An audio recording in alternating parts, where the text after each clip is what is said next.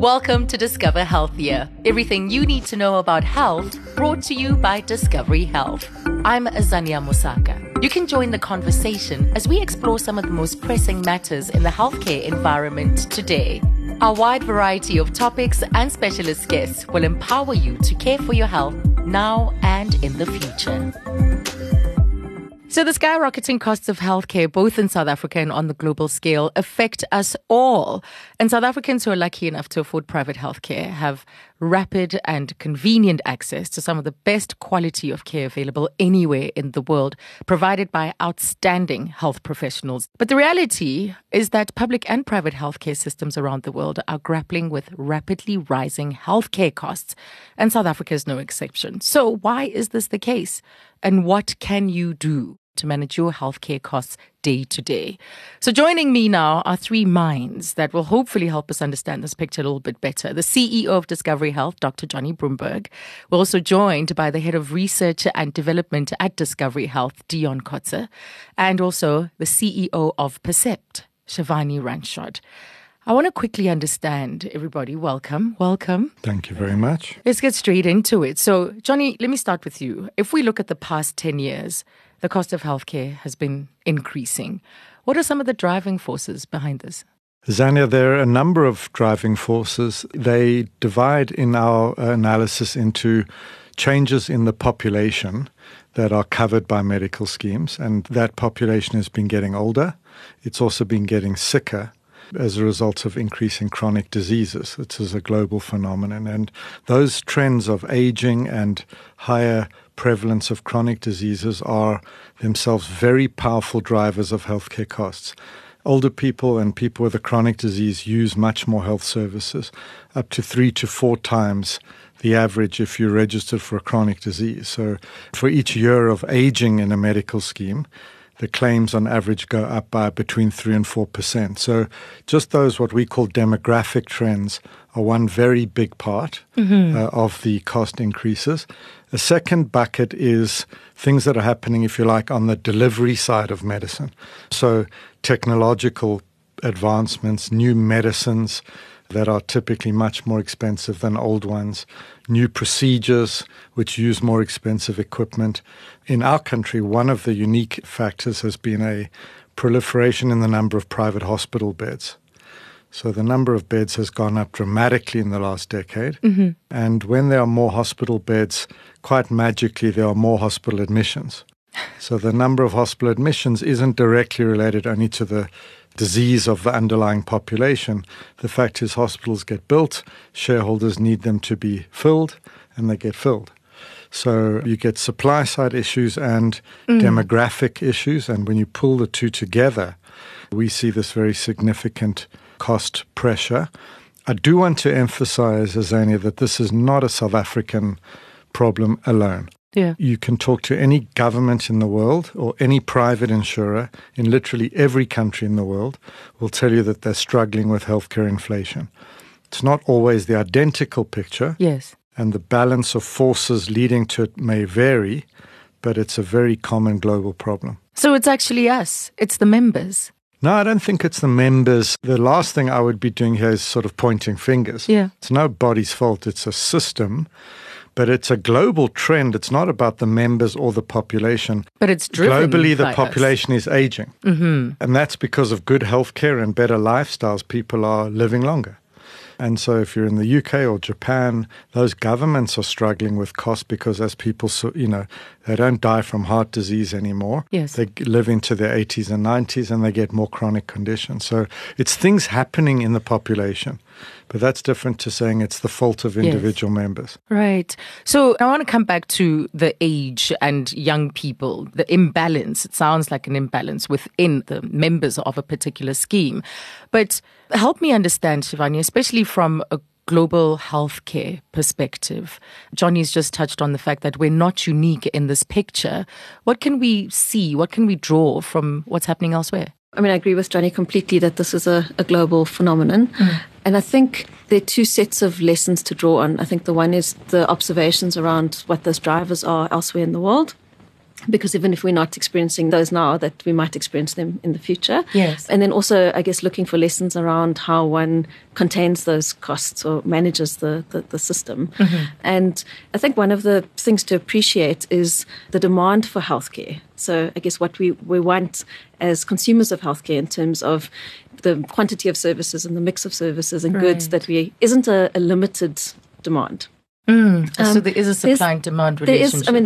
There is a supply and demand relationship, but what we see in healthcare systems around the world is that the demand for healthcare actually has the potential, almost counterintuitively, to just sort of keep growing and keep growing. And the US is almost the most extreme example of that, where they now spend close to 20% of their GDP on healthcare.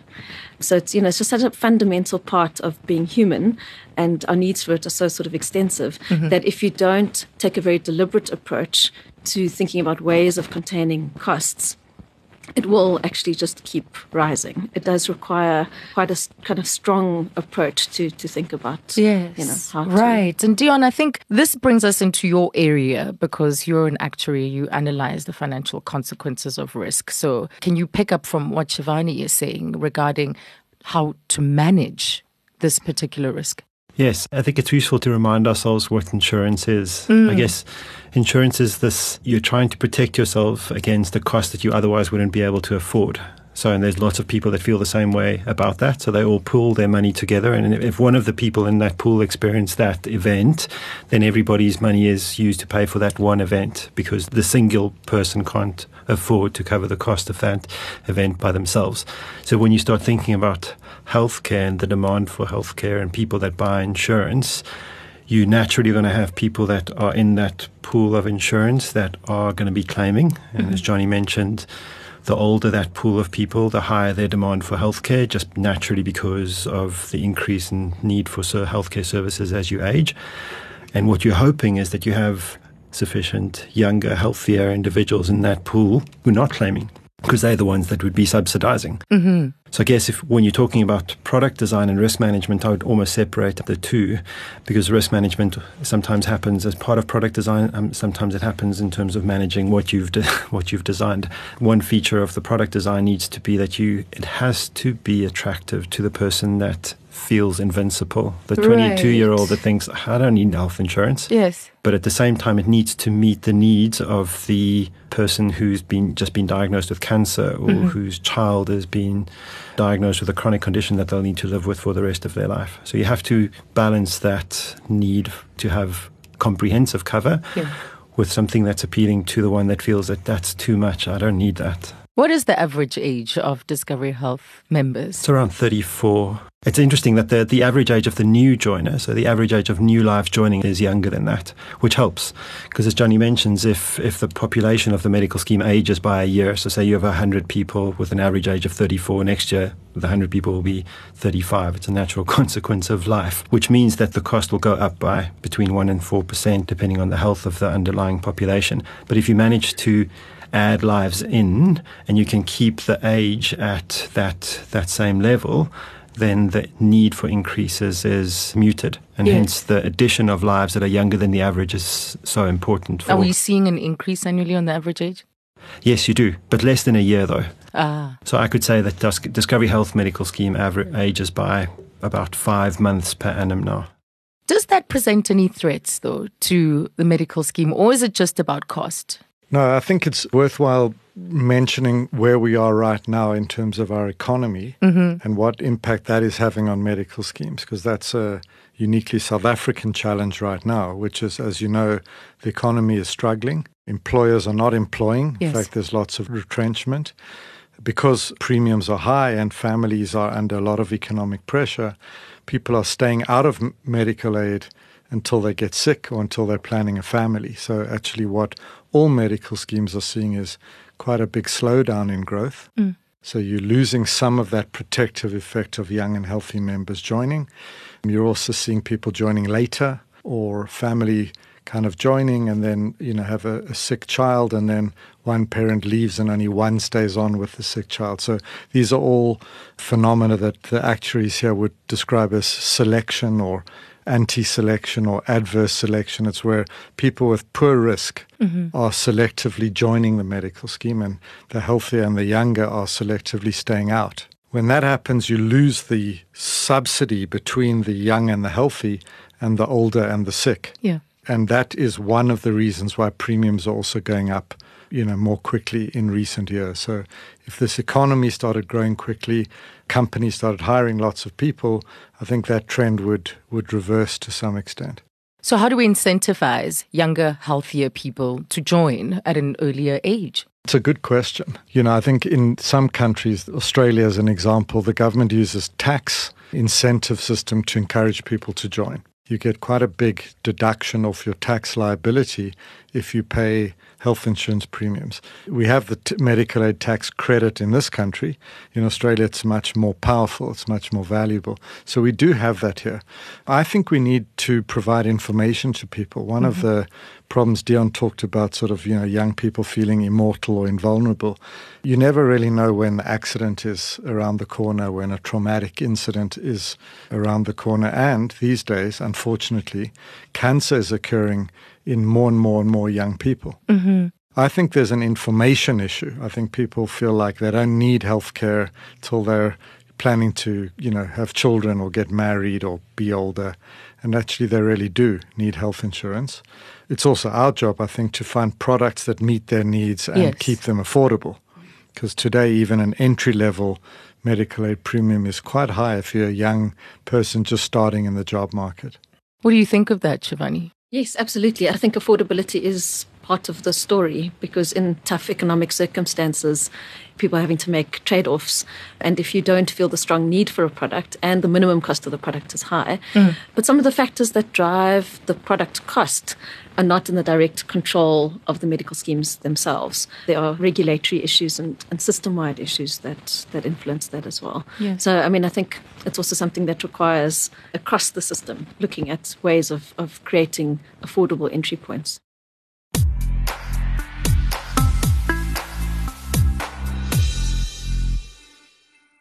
So I think we also need to understand how a medical scheme works, because it's a not-for-profit organization. And if there's ever a need for additional funding, it can't come from outside. It's just solely funded by the group of members. That's right. I like to think of it as an institution that's very well known in our society as a stokvel. So a small little club of people who come together, make a weekly or monthly contribution, and that's a pool of money that can be there either for distribution, or if someone in that stokvel has a funeral, the money can go to them. I think a medical scheme is just a very large version of a stokvel. So people pay their premium. Depending on what plan you're on, each plan you pay the same premium. And never mind if you're 90 with 4 chronic diseases or 25 and healthy, you pay the same premium, if you're on plan A or plan B. And as you say, the total amount of money that's paid in every year has to be enough to meet all the claims and other expenses. And if there's a shortage, there needs to be some reserves, a buffer, and medical schemes by law have to keep a buffer of 25% of their premiums every year. So if the premiums in the case of Discovery Health Medical Scheme are in the order of 70 billion rand, the scheme needs to keep at least 25% of that in reserves on a continuous basis. And if in 1 year the claims exceed the premium income, you can dip into the reserves, but the next year the medical scheme has to put up the premiums to make sure there's enough coming in again the next year. So it really is not for profit. When a claim is not paid, I think this is something I struggle to explain even to my wife after all these years that she's been listening to me. When a claim is not paid, nobody's making profit out of that.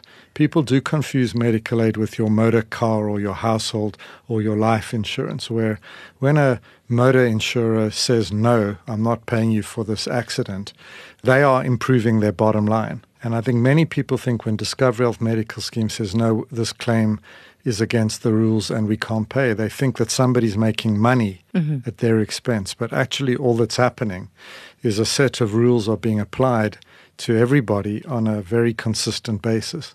And that means that the system then works for everybody. In my job, I get these escalated complaints, and I get a CEO saying, if you don't pay for this claim for my daughter, I'm going to withdraw all of the business from all of the Discovery products. And, our response to that is, we're really sorry, but we can't make exceptions for you because every member is treated in the same way, regardless of whether they're a CEO or a blue-collar worker. Because that will put the rest of the scheme at risk if you keep making these exceptions. And because it is, in a sense, a mutual. Yes. It's a society owned by the members. You can't treat one member differently to another because they happen to be rich and powerful. And the question around rules, the medical aid scheme rules, probably is one of the most difficult areas of offering the service. So, Dion, talk to me about how you decide on the increase, because the picture that we've just painted suggests that there's a lot of pressure to design products that will be attractive, right? And also when people see these increases, that they don't feel that they are unwarranted. So you have the tough job of making these increases palatable, but also these increases have to work for the future of the scheme. Yeah, I think if I can add to what Johnny said, if I can get one message across to members is when you put in a claim to the medical scheme, think about it this way. It's not the medical scheme that's paying the claim. It's the other members of the medical scheme that's paying the claim. That's how a stokvel works. Yeah. I'm asking the stokvel on a valid basis that you should be making a payment to me. It's not the stokvel that's paying it, it's the other people in the stokvel. It's exactly the same. If you start thinking about it that way, it starts making a lot more sense why the medical scheme doesn't pay for certain things. It's actually the membership that says, given everything that we've put into the pot, what you're asking, we can't pay from the pot. There simply isn't enough in the pot. And when we all put our money into the pot, we agreed that the pot would only pay for these things. You're asking us to pay for something that we all agreed we wouldn't be paying for. And governed by these rules. Correct. Yeah. Correct, yes. So when it comes to increasing the amount that goes into that pot for next year, there's a couple of things that we need to consider. We need to firstly consider, so what did people claim for this year? And then we need to figure out, based on what they claimed this year, what are they going to claim next year? Because once we know how much people are going to be claiming next year, we know how much we need to ask the people to put into the pot for next year. So that's effectively saying, if the claims are expected to go up by 10% next year, then people need to contribute 10% more into the pot next year. Otherwise, we can't pay the claims.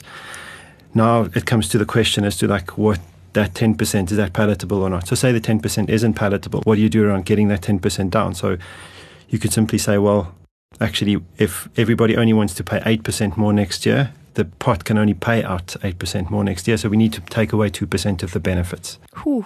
That's a piece that members find very hard to say, well, no, like you paid for it this year, why wouldn't you pay for it next year? Mm-hmm. So then you have to start finding different ways, and Shivani spoke about it earlier, that you start managing the supply side. So there's another element that determines that increase from one year to the next, and that's the increase in the cost of claims next year is determined in one way by the demand for, so the people that are claiming from the pot, but also those that are supplying the services. Yes. So healthcare professionals, their tariffs go up, but they're also supplying more services because people demand more of the services. And in some instances, they replace the service with a new technology. Rather than prescribe this particular medicine, they prescribe a different type of medicine, or they use a different procedure in hospital rather than a previous procedure, and that comes with a higher cost then. In order to fund that, we then need to understand so what technology will be replaced and at what cost is it being replaced. By how much are people going to be claiming more? Yeah. So all of those elements go into the calculation of how much more do we need to ask members next year. Then it becomes a point of, well, if we want to offer all the same benefits, but we don't want to ask people what it's actually going to cost, you have to start going back and saying, well, how do we manage that cost? Mm-hmm. How do we make sure that cost doesn't go up by too much? And then there's lots of different mechanisms that you can start introducing then. So these are networks. So you go and you create a network of providers. Some providers are happy to take a discount in return for volume. Yeah. And that discount volume then reduces the cost of healthcare next year. It helps us to keep the contributions down. Mm-hmm. New drugs that are being introduced, we negotiate with the providers of those drugs for a lower price. So they would say, we'll bring it onto the market at this price. We'll say, we're happy to put you onto the formulary, but then you have to reduce the price of that. And that helps in terms of the cost increases. And there's many other examples of things that people would find boring if I had to tell them about it. But those are the critical things that I think Discovery Health does on behalf of Discovery Health Medical Scheme to keep those contribution increases at an acceptable level. What are some of the other means that you're seeing, Shivani? Because earlier, as you said, there are ways of managing this cost. I think it's useful to think about the medical scheme purchasing healthcare on your behalf. Right. If you didn't have the medical scheme involved and you were going out and you had to go and get, pay for your doctor consultation and pay for your hospital admission, you would actually be, I guess, negotiating the prices of all of those things, never mind managing the variation in your risk over time. So it's useful to think about the role of the medical scheme in terms of that they act on the behalf of the consumer to actually go out and figure out how best do we purchase care. Yeah. So part of that is, as Dion said, is around negotiating prices effectively as a collective. But it's also the bigger that funder is, the more influence that they have. A small funder, it's difficult for a small funder to say to a pharmaceutical company, can you moderate your price? Yeah. Well, no, because the power of numbers. Yes, the power of numbers. So I think that's a useful concept for members to understand, that there is some power in that collective action. But you were asking about other examples of controlling costs. I think one of the key features is actually the basis on which we pay healthcare providers. Mm-hmm. The system that we have at the moment is very skewed towards what we call fee-for-service, where healthcare providers get paid for every activity that they do.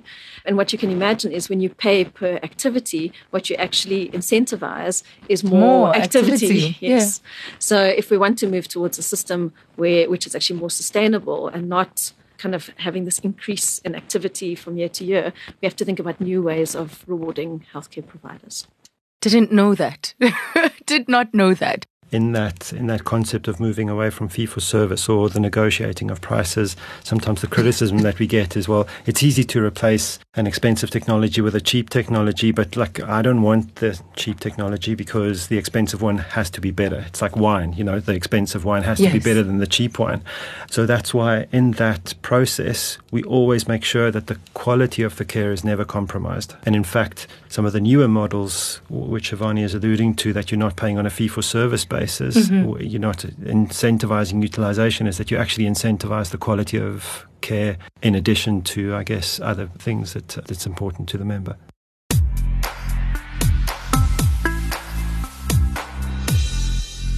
Here are a few tips on how you can stretch your medical aid rand. Know your plan. Read material from your medical scheme, use the website, and talk to your financial advisor. Know your doctor's rates. Ask what your doctor charges, and if you'll have a co-payment, you can shop around for a provider who charges standard rates. If choice is more important than cost, you'll know your co-payment upfront. Pay cash for over-the-counter medicines.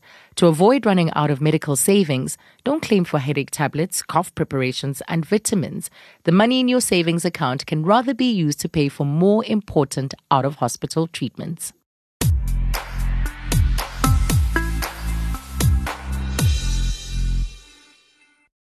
Well, Dion mentioned the specialist, what the provider actually charges. And this is another source of questioning and curiosity from members. How come we have medical aid rates and how come we have private rates and so on? Because this can be an area of confusion. Is there any impact that you can have or role to play in making sure that this gap between the two is as small as possible? We work very hard on that. We play this quite delicate balancing act, keeping premiums affordable while at the same time allowing members to access the benefits that they need and the doctors and other health professionals to use, the treatments that they need. So that's a very delicate balancing act that we continually have to play.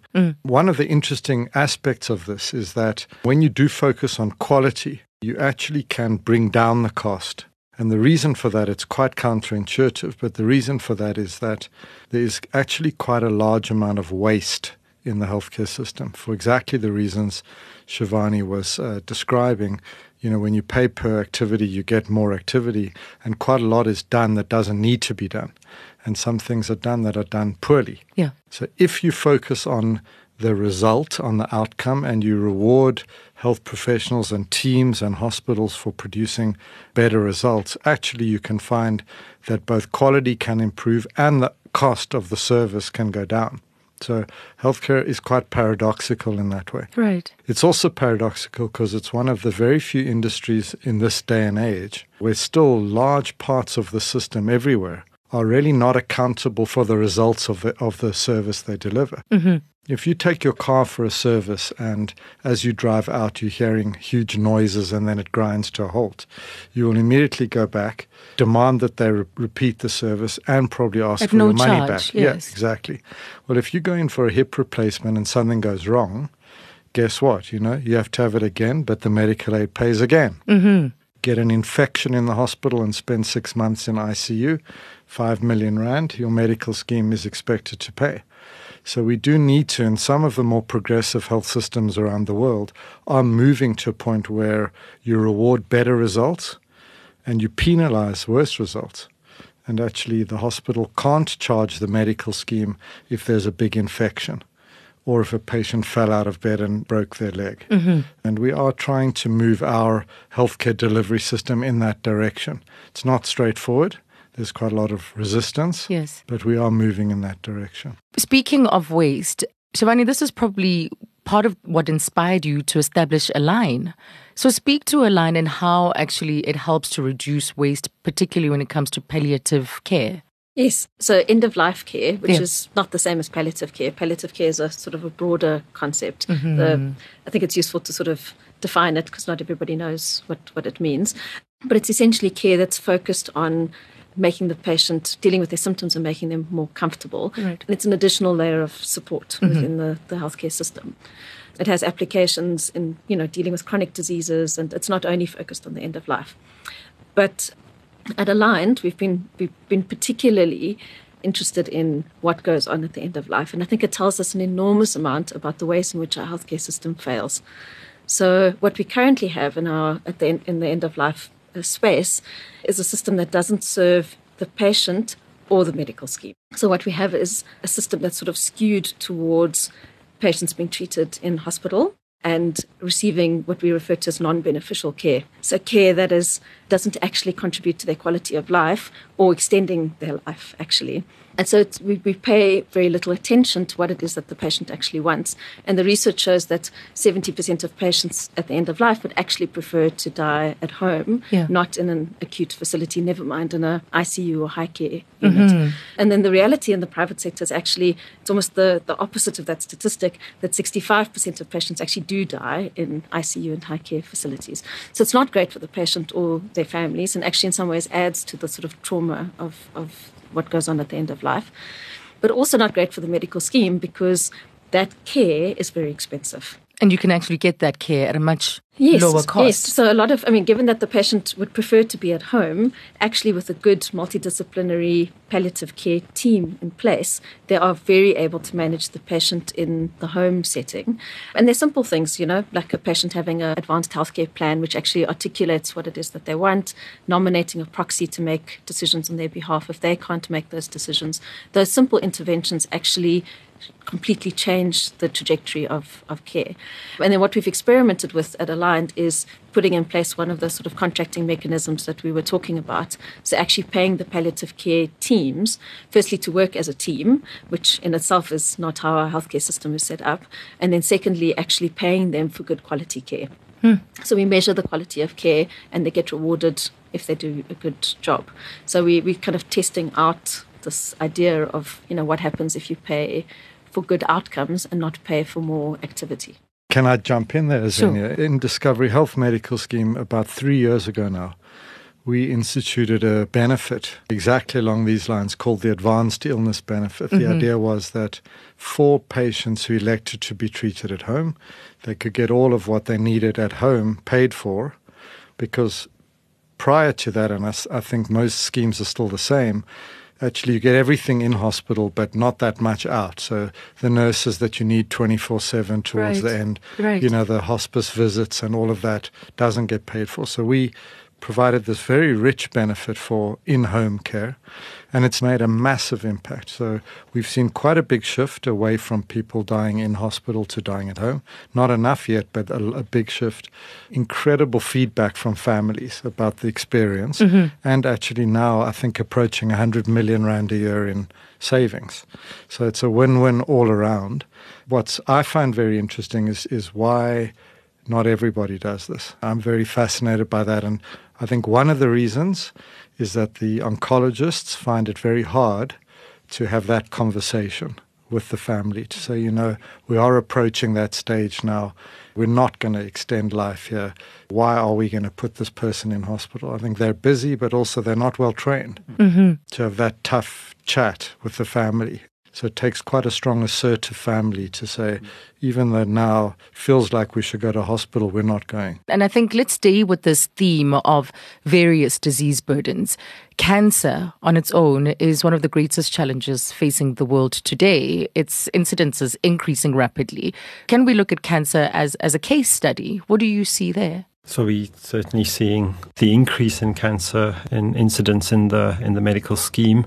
At any point, to give sort of numbers to it, at any point in time in the Discovery Health medical scheme, so as of today, it might be 37,000 people receiving active treatment for cancer. Most common cancers being breast cancer and prostate, and then going all to sort of rarer cancers, but much more expensive.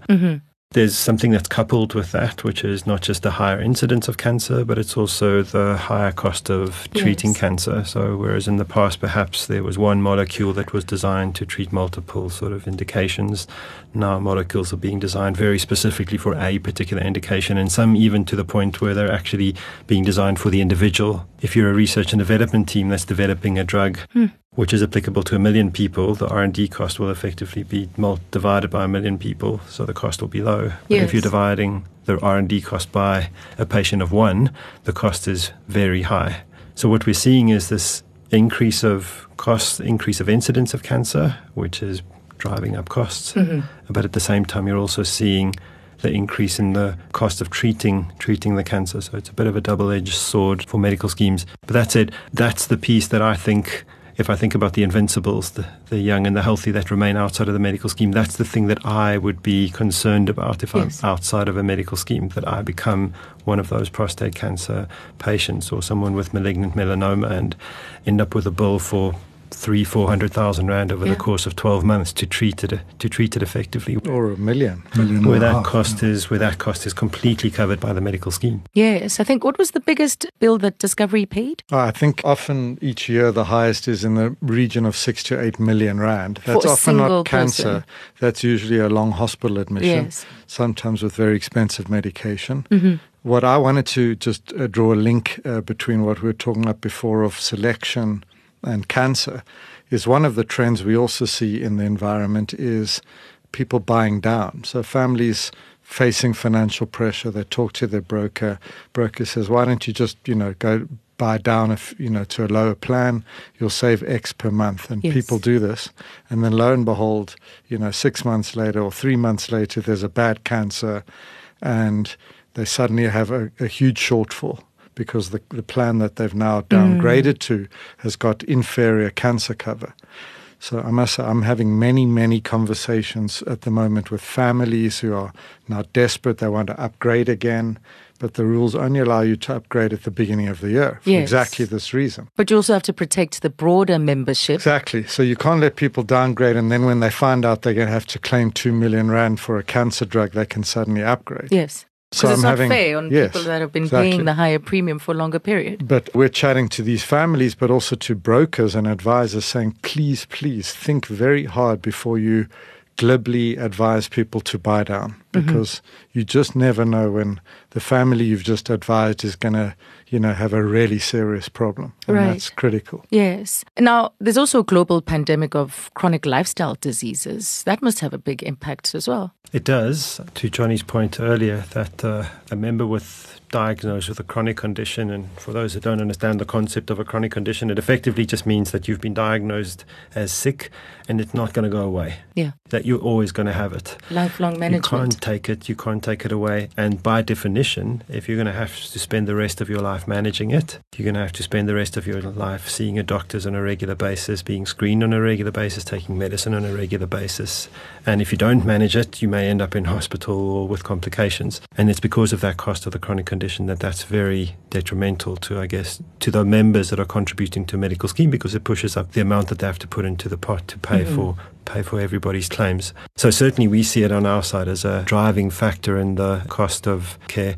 And again, hence our focus is to sort of how you design those benefits very effectively around the concept of quality, because it's easy to diagnose a member with chronic and make benefits available to them. But if the benefits aren't effective in terms of managing what the person is being diagnosed with, you might as well not pay for it. Yeah. So you have to make sure that there's effective management. So again, then it comes down to sort of how do you design the benefits effectively? How do you wrap a program around the member? How do you make sure that the member's care is coordinated? Especially ones with multiple morbidities, those that have different chronic conditions, and they're seeing different doctors for the different conditions. Yes. It's quite important that the doctors know how they're treating the patient and that care is coordinated for them. If that care is not coordinated, again, it just adds to the medical scheme, and you're actually not seeing the benefit of that for the patient ultimately.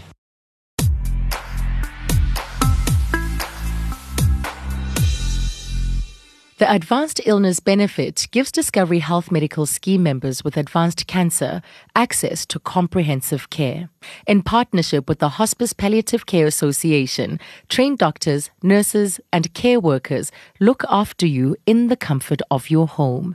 Visit discovery.co.za for more information.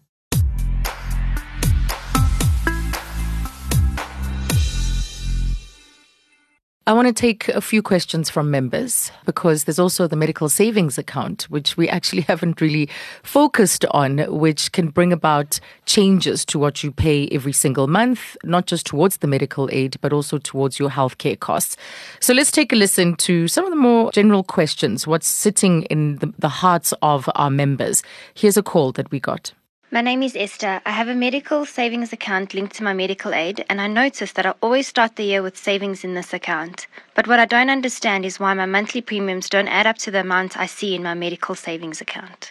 Is this a common issue? And how do you answer her? So I think let me explain a medical savings account. So what you effectively have if you take your contribution is you have two components to the contribution. You have what we call the risk contribution. That's effectively your insurance premium. That's akin to the premium that you pay to your short-term insurer for your car, for your household insurance. That's the piece that goes into the pool, and that's pooled with everybody else's risk contributions. And when something bad happens to one of the members, we draw on that pool to pay for that. That's the risk contribution part. Yeah. There's another part of your contribution called the medical savings account, and there's a contribution that's specifically for that. That's your money. We don't pool that with the other members' money. Someone else can't claim from my medical savings account. It's my medical savings.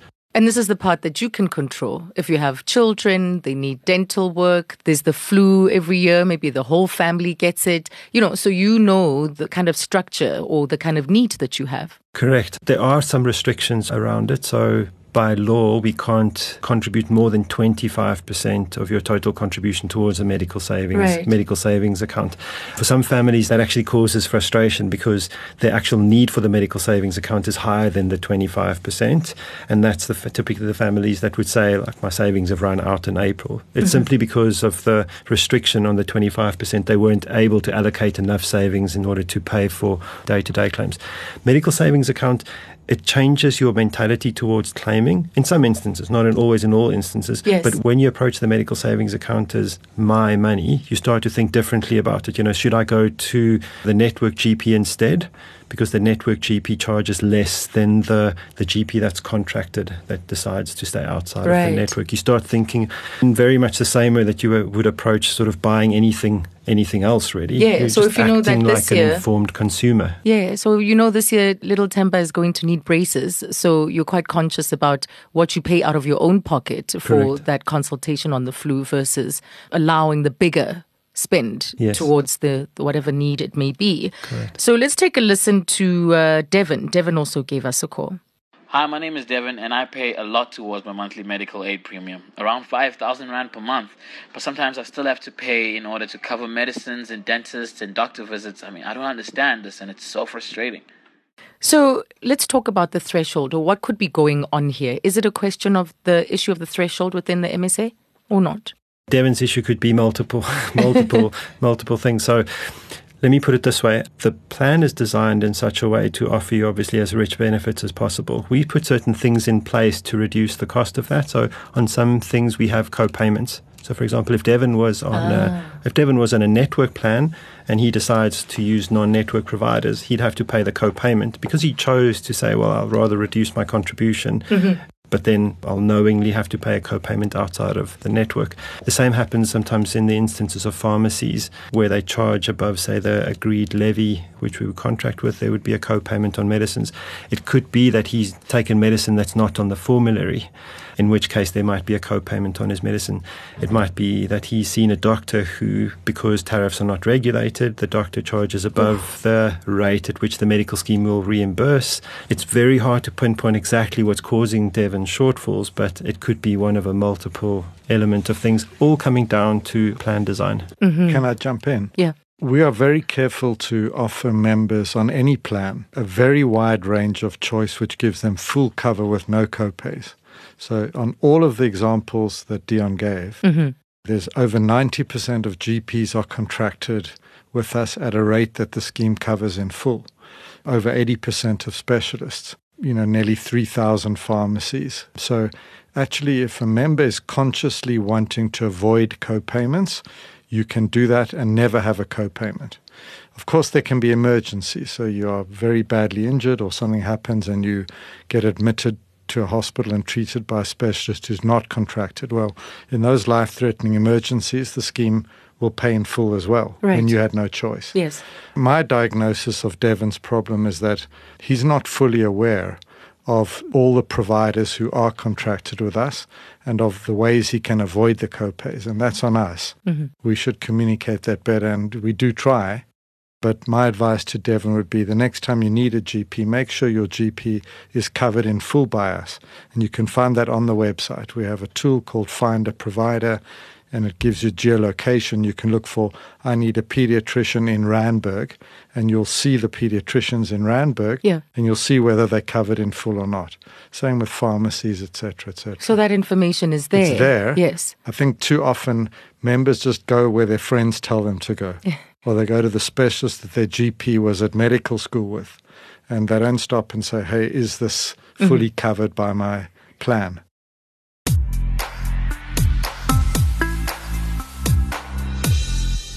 Avoid co-payments by using a provider in the network because Discovery Health has a payment arrangement with these providers.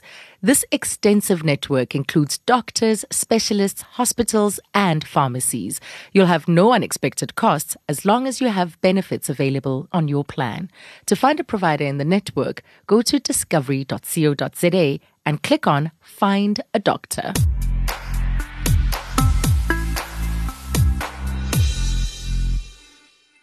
Can we then look at the self-payment gap and above threshold benefits? How does that work? So it's not a feature of all plans. Let me start with that. So for the plans that have this feature, that this would be our executive plans, the comprehensive plans, the priority plans.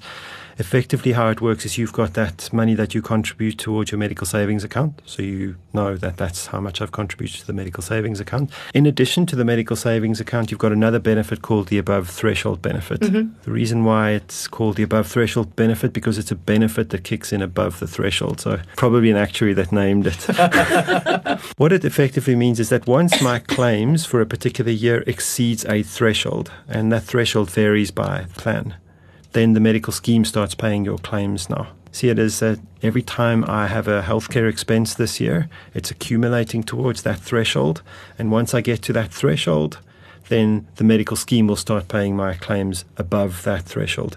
What the self-payment gap refers to is effectively the period during which you're paying claims out of your pocket and not out of your medical savings account. By design, the medical savings account is less than that threshold that we've set. Yes. So what's going to happen is you'll claim from the medical scheme. It'll pay out of your medical savings account. Once your medical savings account is depleted, you're still not at the threshold, which means you're going to pay some of your expenses out of your own pocket. Once you've paid enough to reach that threshold, then the above threshold benefit kicks in and you have the benefits paid for by the medical scheme. So, Dion, how is it decided what treatment is paid from where, which benefit is paid from where? We typically distinguish between sort of 3 benefit buckets on a broad basis, and typically advisors advise on that basis as well. So we typically see hospital benefits. So this is when you're admitted into hospital, or you're having a procedure that can be done in a hospital or out of hospital, but that's typically the hospital benefit. Yes. The cost of that is such that you can't ask a member to pre-fund it, because otherwise why would insurance exist? So that typically is paid from risk benefits. If that makes sense, that's paid from the pool. So the contributions that are going into the pool, everybody's money is pooled together. Yeah. And when one of the members have a hospital admission, it's paid from that. So that's how we decide that hospital benefits are paid from risk benefits. Then we have the chronic illness benefits. So this is for members, as I said, that have been diagnosed with this chronic condition. That's also paid from risk benefit, because again, it's hard to pre-fund for that. So again, you ask members to pool all their money. If you're diagnosed with this condition, you get the benefit from it being paid from risk benefits. Then you have day-to-day benefits. This is your sort of day-to-day healthcare needs. This is going to the GP when your child is feeling unwell. This is going to the dentist once a year. This is going to the optometrist once a year for new glasses. Or this is your day-to-day healthcare needs. Yeah. Some of that we insure, some of that we don't. If we had to pool had to insure all of that, the cost would simply be too much. So what you're actually allowing members through the medical scheme is to pre-fund that through the medical savings account. Mm-hmm. Sometimes what members don't bear in mind with the medical savings account is that if I'm contributing 100 Rand a month towards the medical savings account, over the course of the year, I'm going to be contributing 1,200 Rand towards my medical savings account. What the medical scheme does is it gives you the benefit of the 1,200 Rand on day one. So it's effectively almost like a loan that the medical scheme gives you. So it gives you the credit for everything that you're going to be contributing over the year. You can claim it all on day one because we know you're going to be contributing it for the balance of the year. So that's the benefit of the medical savings account in addition to pre-funding. But it's really the distinction between day-to-day hospital benefits and chronic illness benefits that determines the allocation of benefits. So now we know how the medical savings account works. We have the big macro and micro picture about what's driving medical healthcare costs. But there's also the issue of medical aid fraud that goes on.